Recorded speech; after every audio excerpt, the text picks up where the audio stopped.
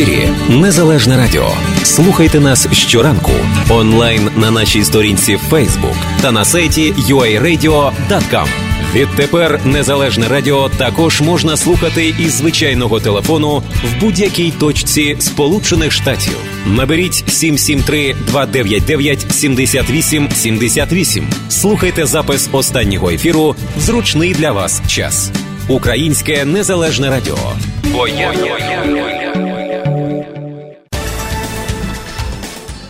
Доброго ранку, 7 година 18 хвилин у Чикаго, і розпочинаємо нашу передачу Українського Незалежного Радіо. Сьогодні наша передача досить специфічна. Сьогодні у нас повністю буде присвячена святу, яке буде за скільки? 12 днів, за 12 днів, 11 листопада, День ветеранів. І сьогодні, власне кажучи, ми будемо згадувати не тільки День ветерана, а взагалі ветеранів, говорити про українських американських ветеранів. І у нас у студії, власне кажучи, я відразу в гості. Микола Скиба. Доброго ранку. Доброго ранку всім нашим слухачам. І пан Петро Бенсак. Доброго ранку так само. Доброго ранку також. Ви знаєте, я сьогодні якось так співпало. Я почну з інформації з України. Сьогодні в Україні відбувся там мітинг великий в Маріуполі, там, де президент України з своїми, будемо говорити, оточенням, а також прем'єр-міністр України і всі міністри, вони такі зробили велику зустріч з тим, аби інвестори завітали в Україну. Власне, ця зустріч проходила от кілька годин тому в Маріуполі. Більше того, сьогодні міністр закордонних справ України Пристайко сказав на цій ж зустрічі, що сьогодні має відбутися відведення в Золотому українських військ від тої лінії, де лінія зіткнення з російськими військами і їхніми прихильниками. Тобто сьогодні має відбутися відведення. От я сказав, такий день, військовий, справжній військовий сьогодні день, тому що все відбувається на лінії зіткнення, все сьогодні буде говоритися про українських військових, про ветеранів, буде згадуватися, і всі будуть ламати голову, що за цим буде, що після цього буде, як буде війна, чи мир, чи можуть бути будь-які провокації. Так от співпало, що сьогодні ми говоримо про американських ветеранів, і воно переплітається, оскільки ветерани американські і українські, так само українці, воно все отак от переплітається, сплітається в таке от, я б сказав, український візерунок. Незалежно від того, чи то є ми знаходимося в Америці, чи то ми знаходимося в Україні, ми все одно думаємо про Україну. Незалежно від того, що ви американського війська ветеран, але все одно ваша діяльність, особливо вашої ветеранської організації, багато в чому зараз так само дотична до тих подій, до тих військових, які в Україні. Перше, хоч трохи заздалегідь, хочу привітати вас і всіх ветеранів, українців, американців, ветеранів війська з тим святом, яке наближається. Більше того, у вас є дуже багато новин, власне кажучи, щоб те свято, яке буде от 11 листопада, пройшло добре, закликати всіх, якщо б це можливо свято цього року було відзначення найбільше, і від того це буде залежати, наскільки багато людей, які вас почують, на це відгукнуться.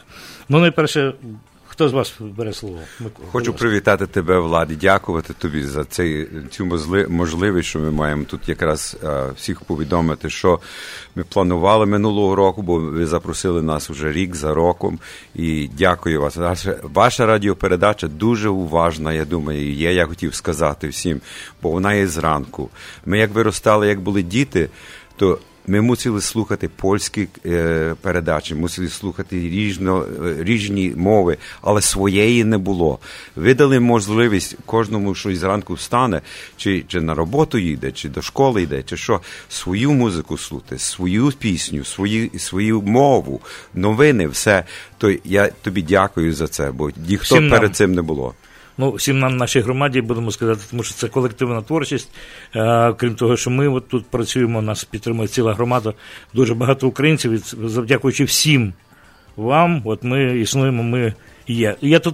Я дуже перепрошую вас, я тут мушу зробити ремарку. Справді, що з 1 листопада ми переходимо в формат онлайн, Але це не означає, що нас не буде, ми будемо в інтернеті. Більше того, нас тепер можна буде бачити і наших співрозмовників, які будуть десь за кордоном. У нас буде більше схоже тепер на телебачення, ніж на радіо, але таке радіотелебачення чи телебачення-радіо. Але нас завжди можна дивитися на сторінці Facebook, нас завжди можна чути на сторінці Facebook SoundCloud, нас завжди, або просто в SoundCloud, нас завжди можна чути по телефону. От я думаю, що от тепер такий дуже важливий момент настав, що ми от той телефон, який весь час в рекламі згадуємо, що є такий телефон 773-299-78-78, ми так його говоримо, а можливо ніхто до цього на нього не звертав увагу. Тепер я прошу вас, зверніть на нього увагу. Справа в тім, що нашу передачу щоранку можна слухати по цьому телефону, от, власне кажучи, в реал-тайм, в реальному режимі, як ми зараз от говоримо, то зараз по телефону нас можна слухати. Більше того, тепер телефони такі, що можна їх поставити на спікерфон, це буде те саме радіо, абсолютно. Його можна вимкнути в домашньому телефоні, на селфон, мобільному телефоні, можна в авті включити. Тобто ми нікуди не зникаємо. Ви нас будете чути по телефонах, дивитися онлайн, і більше того, у нас з'являється більше можливостей. Ну, поки що ми не будемо забігати наперед, а сподіваюся, що наші можливості будуть набагато більше, ніж тепер. Вибачаюсь на слові, що я вас перервав. Я хочу нагадати, знов-таки, у нас передача сьогодні присвячена Дню ветерана, і у нас в студії в гості пан Петро Бенсак і Микола Скиба. Продовжуємо, пане. Ну, я тільки хотів підтвердити те, що Влад тільки що сказав, він мені телефон вчора дав. Я на спікерфон положив на роботі, і можна і слухати на спікерфон і your office phone, як маєш, і то все. Дуже гарно, я підтримую. В авті, я вже сказав декільком друзям, які працюють на траках, і вони були здивовані, вони якось ніколи не звертали на це увагу, що можна от їхати в авті, включити на гучномовиці, слухати з телефону. Ну, тепер така можливість є, звертаю увагу. Дякую. Першого я хотів сказати, щоб як пам'ятати ветеранський день, свято ветерана у Америці, то завжди треба пам'ятати номер 11. Це було 11-го дня, 11-го місяця, 11 годині, що якраз Armistice був підписаний у Першій світовій війні, як закінчалися всі збройні конфликти і мир був. То завжди ту дату можна запам'ятати номером 11.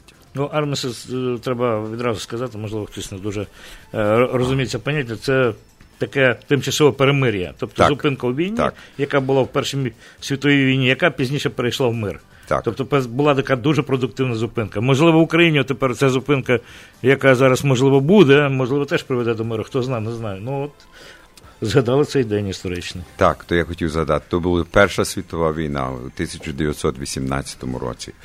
А так далі продовжувати. Ми свої справи тут робимо як українські і американські ветерани. Пробуємо збільшитись, пробуємо, як маєте друзів, що хочуть якраз знати більше про нас. Є веб-сайт, ми маємо так само. Можете звернутися до того. Ті речі, що ми почали в минулому році, то є якраз такі, що Петро зараз розкаже вам про фонд і роботу, що ми робили цей цілий рік, щоб підтвердити наших вояків, ранених на реабілітацію, на госпіталях і медичних справах. То я тепер передаю Петрові, нехай він трошки пояснить, що ми робили і як це є. Пане Петро, я хочу нагадати нашим слухачам, що вашу сторінку в Facebook так само можна відкрити, подивитися про ті справи, які ви робите, більше того, долучитися і підтримати вашу організацію. Так, це правда. Дуже дякую, що запрошення сьогодні. Я тільки хочу трохи розказати за нашу роботу, що ми почали там того року в конвенції, в нашому національному конвеншн, що було в Нью-Джерсі. І ми вирішили, як ми були на Україні, я бачив, що ми відвідали шпиталі військові, цивільні, і ми бачили багато ранених, що наших вояків, що згубили ноги, руки, ранені, і то помалу ще ним тягне реабілітації, щоб ми... Багато наших українців стягають тих людей, тих вояків до Америки, ним допомогти, а туди вони йдуть назад. А як назад поїдуть, туди що будуть робити? Там немає реабілітації для всіх.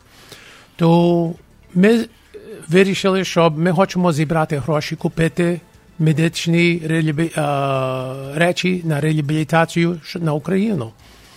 І один чоловік почув, американ почув, що ми робимо, і він вирішив нам 10 тисяч, якби ми зібрали 10 тисяч. Matching funds. Ви збираєте 10 тисяч, а я вам 10 тисяч доложу, будете мати 20 тисяч купити. 20 тисяч, то є мало. То як ми зібрали тих 10 тисяч, він нам дав 10 тисяч, то 20, а ми туди казали до Memorial Day, день травня, Memorial Day, то як можемо зібрати більше. Туди ми сказали нашим ветеранам по цілій Америці, поможіть нам зібрати ті гроші. І ми зібрали $50,000. І ми тепер будемо того тижня мати знову наші річні збори. Того року буде в Connecticut, New Haven, Connecticut. І ми там будемо мати дискусію, котрий шпиталь ми хочемо допомогти, щоб військовим на реабілітацію. І якби хотіли далі люди нам допомогти, то ми маємо аккаунт в самопомочі, і то є Український, Американський, Ветеранський гуманітарний фонд, тільки на гуманітарні ті речі, що ми хочемо на Україну вислати. І цей аккаунт є 168-319.1. Я ще раз повторюю, то є 168-319.1 в самопомочі. Прошу тим, що хочуть нам допомогти зібрати ще більше грошей. І то є гроші тільки на реабілітацію, допомогти нашим українським воякам, що були ранені. Микола. Як можу додати, це почалося минулого року, як Петро, Іван і ще особи поїхали, були запрошені на Україну, щоб подивитися, які госпіталі там є, які rehabilitation centers є, бо ми тут маємо це, ми це використовуємо як ветерани тут. То вони запросили нас, щоб подивитися. Так як Петро казав, раз вони побачили, що там є, то вони мусили скласти якийсь план. І вони склали цей план, щоб гроші збирати якраз тут у Америці, із наших частин всюди по Connecticut, Нью-Йорк, Флориді, всі, щоб давали. І ми ніколи не думали, що так зберемо. Ми знаємо, що $50,000 не є великі гроші комусь. Але щоб ми таке зробили так скоро, то всі здивувалися і тепер стукають на наші двері. Хочуть, щоб, може, якраз нам допомогти, щоб ці гроші пішли у правильну сторону, а не комусь у кишені, так як люди думають. То ми це хочемо забезпечити. А друге, що Петро казав так само, що ми ж говорили із адміністрацією минулою. Порошенко був, різні люди, що були у владі, їх уже немає. То дилема є у нас така, що якраз з ким говорити тепер, бо не маємо ті, як сказати, підтримки і почуття, що ми мали рік тому, як ми були на Україні. То якраз є проблема. І тих самих контактів вже немає. Тобто інші трохи контактів. Ми маємо тепер контакт, бо ми були запрошені, і там того року та жінка, що провадила ту конференцію, що ми відвідали, туди взяла нас до різних шпиталів. Оксана Коляда, вона ще називає. Вона є тепер, Зеленський нею вибрав, вона є тепер міністр ветеранських справ. І ми маємо контакт з нею, і вона нам допомагає далі тягнути ту справу і нам сказати, котрі шпиталі. Вона мала вибрати 5 шпиталів, що ми туди перевіримо, що їм потрібно, і туди ми зробимо нагоду вислати тим реабілітації. Туди поїдемо на Україну побачити, які ті речі, що ми заплатили, чи там є, чи вживають, і чи там ще нам треба більше допомогти. А чи є у вас вже з'явилися контакти з ветеранськими організаціями в Україні? Можливо, ми тільки маємо один контакт з Оксаною Коляда, що є міністр ветеранських справ. Я думаю, за якийсь час там справді, там були ті старі організації ще, тільки з тих радянських часів, але тепер вже нова війська, нові люди. Тепер за те, що війна там є в Донбасі, то і більше ветеранів є, то тепер вона складає ті організації і по цілій Україні, вони мають свої збори, і вони тепер починають своїх ветеранських організацій служити. І вона тим ще й займає. Власне кажучи, цікава річ справа тим, що дуже багато тепер в Україні тих перших захисників, ви знаєте, ті, що були на самому початку, коли ще не було нормального війська, такі добробатівці називаються. Волонтери. Так, вони скоріше добробатівці, тому що волонтери ті, що допомагали їм, а ті, що взяли зброю, перші пішли захищати. У них досі нема статусу, їх не визнають, вони ще борються за те, щоб їх прирівняли до військових, до тих людей, які були на війні. Їх намагаються, весь час така риторика, що вас там не було. Треба доводити, що ти був на війні. Це трохи інакша ситуація, але схожа ситуація з тим, що вони трохи далі від забезпечення державного, трохи далі від тих бенефітів, які б мусили мати. Це дещо схоже на те, що було десь колись в часи В'єтнаму, так? Коли ви приїхали. Трошки інакше, то зрозуміло, тут було регулярне військо, але... Так, але вони мусять визнати їх так само, як всі ветерани. Як ти борешся за свій край, то треба якраз допомогти тобі, як ти вернешся додому. Як в'єтнамські ветерани верталися додому, вони ж офіційно там були, вони і вислужили те, що мусили вислужити, а як додому приїхали, то їх не обнімали, і не цілували, і не казали, що ви добре, що ви вернулися. То були інакші часи. Тепер уже військо і на Україні, я думаю, і тут, у Америці, дуже підтримують. Усі підтримують ті, що знають, що це потрібно. Бо без того нічого не буде. Власне кажучи, я згадав ветеранів В'єтнамської війни, тому що це була ще афганська, афганців, я не знаю, серед американців є багато тих, що брали участь в Афганістані за совєтських часів, за останній час. Я не думаю, там якісь радники були, але війська не було. Тепер вже є останні ветерани, те, що було Ірак, Афганістан, а тепер ветерани. Я просто говорю до чого, що ветерани В'єтнаму трохи, так би мовити, були відсунені. Ви вже є справедливі ветерани, тому що вже ті ветерани, які були ветерани Корейської війни, вже дуже мало тих людей, вже, так би мовити, найстарші ветерани – це ветерани В'єтнаму. Вони все були ветеранами, тільки не признали них, бо то був інший час, і люди не любили ту війну, що була в В'єтнамі. Але як ти служив в американському війську, ти був ветераном. До речі, ми вже про це говорили якось в наших передачах, але про це треба знову повторювати.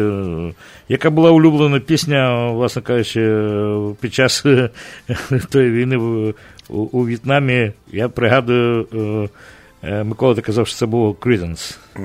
Багато було таких пісень, але Fortunate Son називалося, любили. Бо то є якраз про війну, про тих, що не служили, а ті, що служать. І як Creedence Clearwater співали, Fortunate Son справді не є такий Fortunate Son, бо він пішов служити, так. Creedence, давай послухаємо цю пісню, можливо. Through the Jungle, так само. Running Through the Jungle, то була гарна пісня так само, бо то якраз був джангл. Хочеш слухати радіо рідною мовою? Чути українську пісню та об'єктивні новини з України? Підтримуй Незалежне радіо. 7:41 хвилина. Ми продовжуємо нашу передачу. Нагадаю, у нас в студії гості пан Петро Бенсак і пан Микола Скиба. Ветерани, українсько-американські ветерани. І ми, власне кажучи, сьогодні нашу передачу присвячуємо цій темі ветеранів, темі зв'язків українських ветеранів з українськими військовими тепер, особливо в цей час війни. І знов-таки ми говоримо про те відзначення, це свято День ветерана, яке має відбутися 11 листопада. І, власне, наша розмова сьогодні присвячена тому, щоб як може більше людей привернути увагу до цієї дати, до нашої ветеранської організації, до поважних справ, які вони роблять. Так, ветерани будуть 10 листопада, то буде неділя, бо ветеранський день є 11-го. Будуть під церквами, будуть збирати різні податки, як можете щось подарувати. Ми ці гроші завжди збираємо і відсилаємо або на справи для українських ветеранів, або збираємо, щоб далі продовжувати наше існування. Так само цей день називається часом Poppy Day. Багато не знає, це День маків, бо на полях тих, де полягли ті американські вояки у Першій світовій війні, на тому полі якраз виросли маки. І тоді взяли цей квіток, і це є символ такого. То вони роздають на цей день маки всім тим, що подарують щось. То є відзнака. До речі, цей символ так само тепер в Україні. Так. Символ пам'яті, згадки по загиблих, мак. Це так само тепер наші реалії, сучасні реалії. Бачиш, так. Як воно йде разом? Ну так, воно все в житті переплітається. Я ще раз хочу звернути вашу увагу, шановні слухачі, ми говоримо про День ветерана, який будемо відзначати 11 листопада, але, як пан Микола сказав, це все буде в нашій громаді ширше відзначатися, безперечно, в переддень, тому що це вихідні, субота-неділя, це неділя при церквах. І більше того, які ще у вас такі заходи мають відбутися, от, крім там зустрічі, очевидно, з дітьми, коли запрошують, як завжди, на День ветеранів школи, що планується цього разу? Ми завжди маємо запрошення до Миколая школи на День ветеранський, і ми там приходимо, і діти нам дають картки, щоб вони написали, бажати нам, ветеранам, здоров'я, і що вони є приємні нас побачити, що ветеранів. Пару років тому ми подали в школі. Школа ніколи не мала, як заходиш в школу, не мали прапорів, то ми ним купили прапори, щоб як входиш тепер в школу, бачиш там зараз при дверях американські прапори, українські прапори. Ми то помогли ним передати ті. І пару церків нас попросили пару разів, що наші прапори на дворі розпадаються, то ветерани нам купили нові прапори і дають часом до церквів, щоб поставили нові прапори. Бо то не виглядає приємно бачити, що прапори розпадаються. І так, як багато людей мають. І тоді ми часом і наші гроші ми збираємо і ми допомагаємо дітям, щоб писали есей про ветеранський день. І 7 і 8 класа діти виписують, ми туди ветерани читаємо, що вони написали, і ми туди даємо ним монетарні нагороду. Перше місце $100, а четверте місце $25. Діти є задоволені за тим, що трошки зробили. Приходять до музею, до Українського національного музею, бачите, там наш виставка на другому поверсі, де наші ветерани мають. Я, власне кажучи, про це хотів сказати, що у нас в музеї є місце, там, де дуже багато фото українських американських ветеранів, є там вбрання, є багато чого, про що можна, якщо людина не знає, особливо ті свіжі, що зараз приїжджають нові, можливо, там ніколи молодші, бо вони, можливо, навіть нічого про ту війну не знають, то, напевно, там би відкрили очі і побачили багато чого і зрозуміли, що була така війна. І у мене запитання до вас, до речі, у вас ніколи не було ні у кого бажання там написати якісь свої мемуари, свої якісь там речі, я не кажу там до газет, а можливо так для себе хоча б там от поділитися такі, щось викласти з того, що пам'ятаю. Розумієте, от люди живуть кожного в житті дуже багато тих всіх колізій, особливо якщо побували в таких якихось дуже таких гарячих моментах, і десь воно пізніше забувається.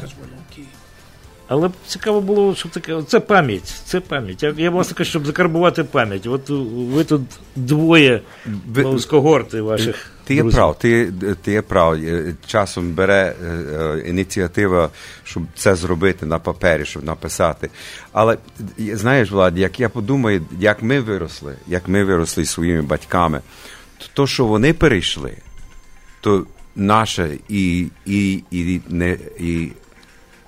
не порівняти. Але вони не написали оцього, розумієш? Вони написали. Ми підтримуємо те, що наші батьки, мій дідусь написав мемуари. Так, я маю все написано, надруковано. І як прочитаєш то, що наші предки, наші діди, баби і наші батьки пройшли, то наше, що ми послужили один рік, 2 роки, 4 роки, може, на війні там, то тяжко порівняти, то дуже тяжко. Але все одно це сторінка особистого власного життя. Тому, так. Тут не можна порівняти, там, хто більше страждав, а кожен пише своє, те, що пережив. Тут мається на увазі абсолютно як продовження от тої всієї історії. Продовження історії діда вже тепер до онука далі. Я тепер думаю, що мені треба написати щось. Ну, тому що час іде, ми стаємо всі молодшими, все молодші, вже треба там все викладати. Ти прав, так? Ну так, було б дуже цікаво, колись би, знов-таки, за кілька років збираємося, так сидимо, і тут, припустимо, Микола Скиба-Байма, і каже, епізод от згадав, записав, от так воно було, і ми слухаємо. І було б дуже цікаво. Ну, але менше з тим. Знов-таки, ми говоримо про те, що є ветеранська організація. У нас у Чикаго, і ми щасливі, що у нас є українці, ветерани. Я, до речі, згадую епізод, коли я тільки приїхав в Америку, це вже трошки так давно було, і це було в Нью-Йорку, бо я перший був в Нью-Йорку. І зустрівся з людиною, українцем, який був ветеран війни, так само у В'єтнамі. Це Богдан Кекеш, ви його, напевно, знаєте. Ну, от. І він розказував, що він колись був перекладачем, коли хтось був з полонених з боку Радянського Союзу, і він був перекладав там. Ну, я не знаю, скільки він знає російську мову, але якось перекладав. Пізніше він каже, коли ми розговорилися, то виявилося, що цей хлопець українець. Кажу, тому в такій дивній історії, це була перша моя така, будемо говорити, перше знайомство з того, як воно буває в житті. Що з одного боку є українець, з іншого боку є українець. Так що українці розкидані по всьому світу. А тепер, знов-таки, у нас всередині України теж різні такі от речі, коли з одного боку одні українці, з іншого правдиві українці, з іншого боку ті, що підтримують там Москву, п'ята колона українців. Дуже все це складно. І я знов-таки хочу сказати, що сьогодні міністр закордонних справ України обіцяв про те, що мусить бути розведення, хоча штаб цього ООС, Об'єднаних Сил, він не підтвердив, що це об'єднання, що це розведення зараз цю хвилину відбувається, але план такий, що воно має відбутися. Хоча попри все, те, що от за минулу добу 16 разів обстрілювали українські позиції, саме там в Золотому. Ну, влада вирішила, що це мусить бути, не будемо чекати 7 днів затиші, яка мусить бути перед тим, як розводити, будемо проводити. Як проводити, дуже ризикована річ, знов-таки, ну, тим більше, що і минулого дня, вчора теж стріляли вже по тих добробатівцях, які там є без зброї, просто вони там, так би мовити, нам будуть як резерв, про всякий випадок там чекають, аби треба, якщо треба рятувати населення, то хочуть прийти на поміч. То по них так вчора стріляли. Попри все це, таку неспокійну ситуацію, розведення це має відбутися. Куди це все повернеться, в який бік, ніхто не знає, це великий, так би мовити, ризик, побачимо. Але, принаймні, в цій хвилині, от зараз хочеться все-таки згадати і українських вояків, зараз, які от стоять на лінії захисту України, і особливо навіть тих вже перших, які віддали своє життя за Україну, а там велика кількість людей вже загинуло наших військових. І оця пісня, яку написав і співав Карчук, власне, про це і для них, і для нас. Напиши на чужому конверті те, що так у листі не згадав, і за крок до відважної смерті. Будь таким, яким Бог тебе знав, і поглянь, як навколо світає, і як сніг неймовірно блищить. Не спіши, най вона зачекає ще мить.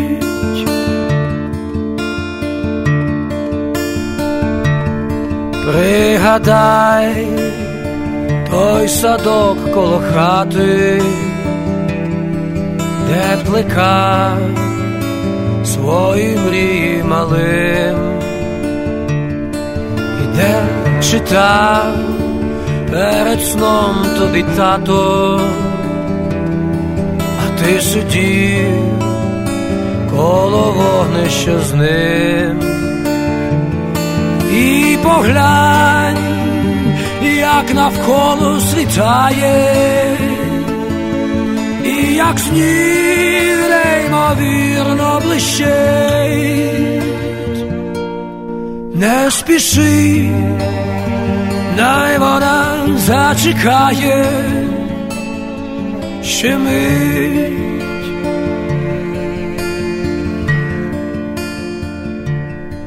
Поверни своє перше кохання, най душа, як тоді защемить. Посміхни ти для неї востаннє, краще так хоч менше болить. І поглянь, як навколо світає, і як сніг неймовірно блищить. Не спіши, най вона зачекає ще мить.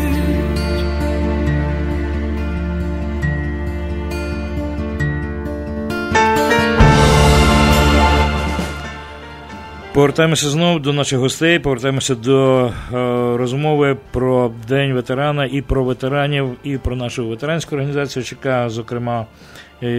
Я знаю, що Микола хотів щось додати, будь ласка. Так, я хотів згадати всім, що як ветерани ми часом не говоримо дуже багато про наші що ми діяли у війську, що ми робили, що ми бачили, бо тримаємо в собі це. Але пам'ятайте, що цей день є день, що ми святкуємо. Ми не святкуємо кожного день ветерана.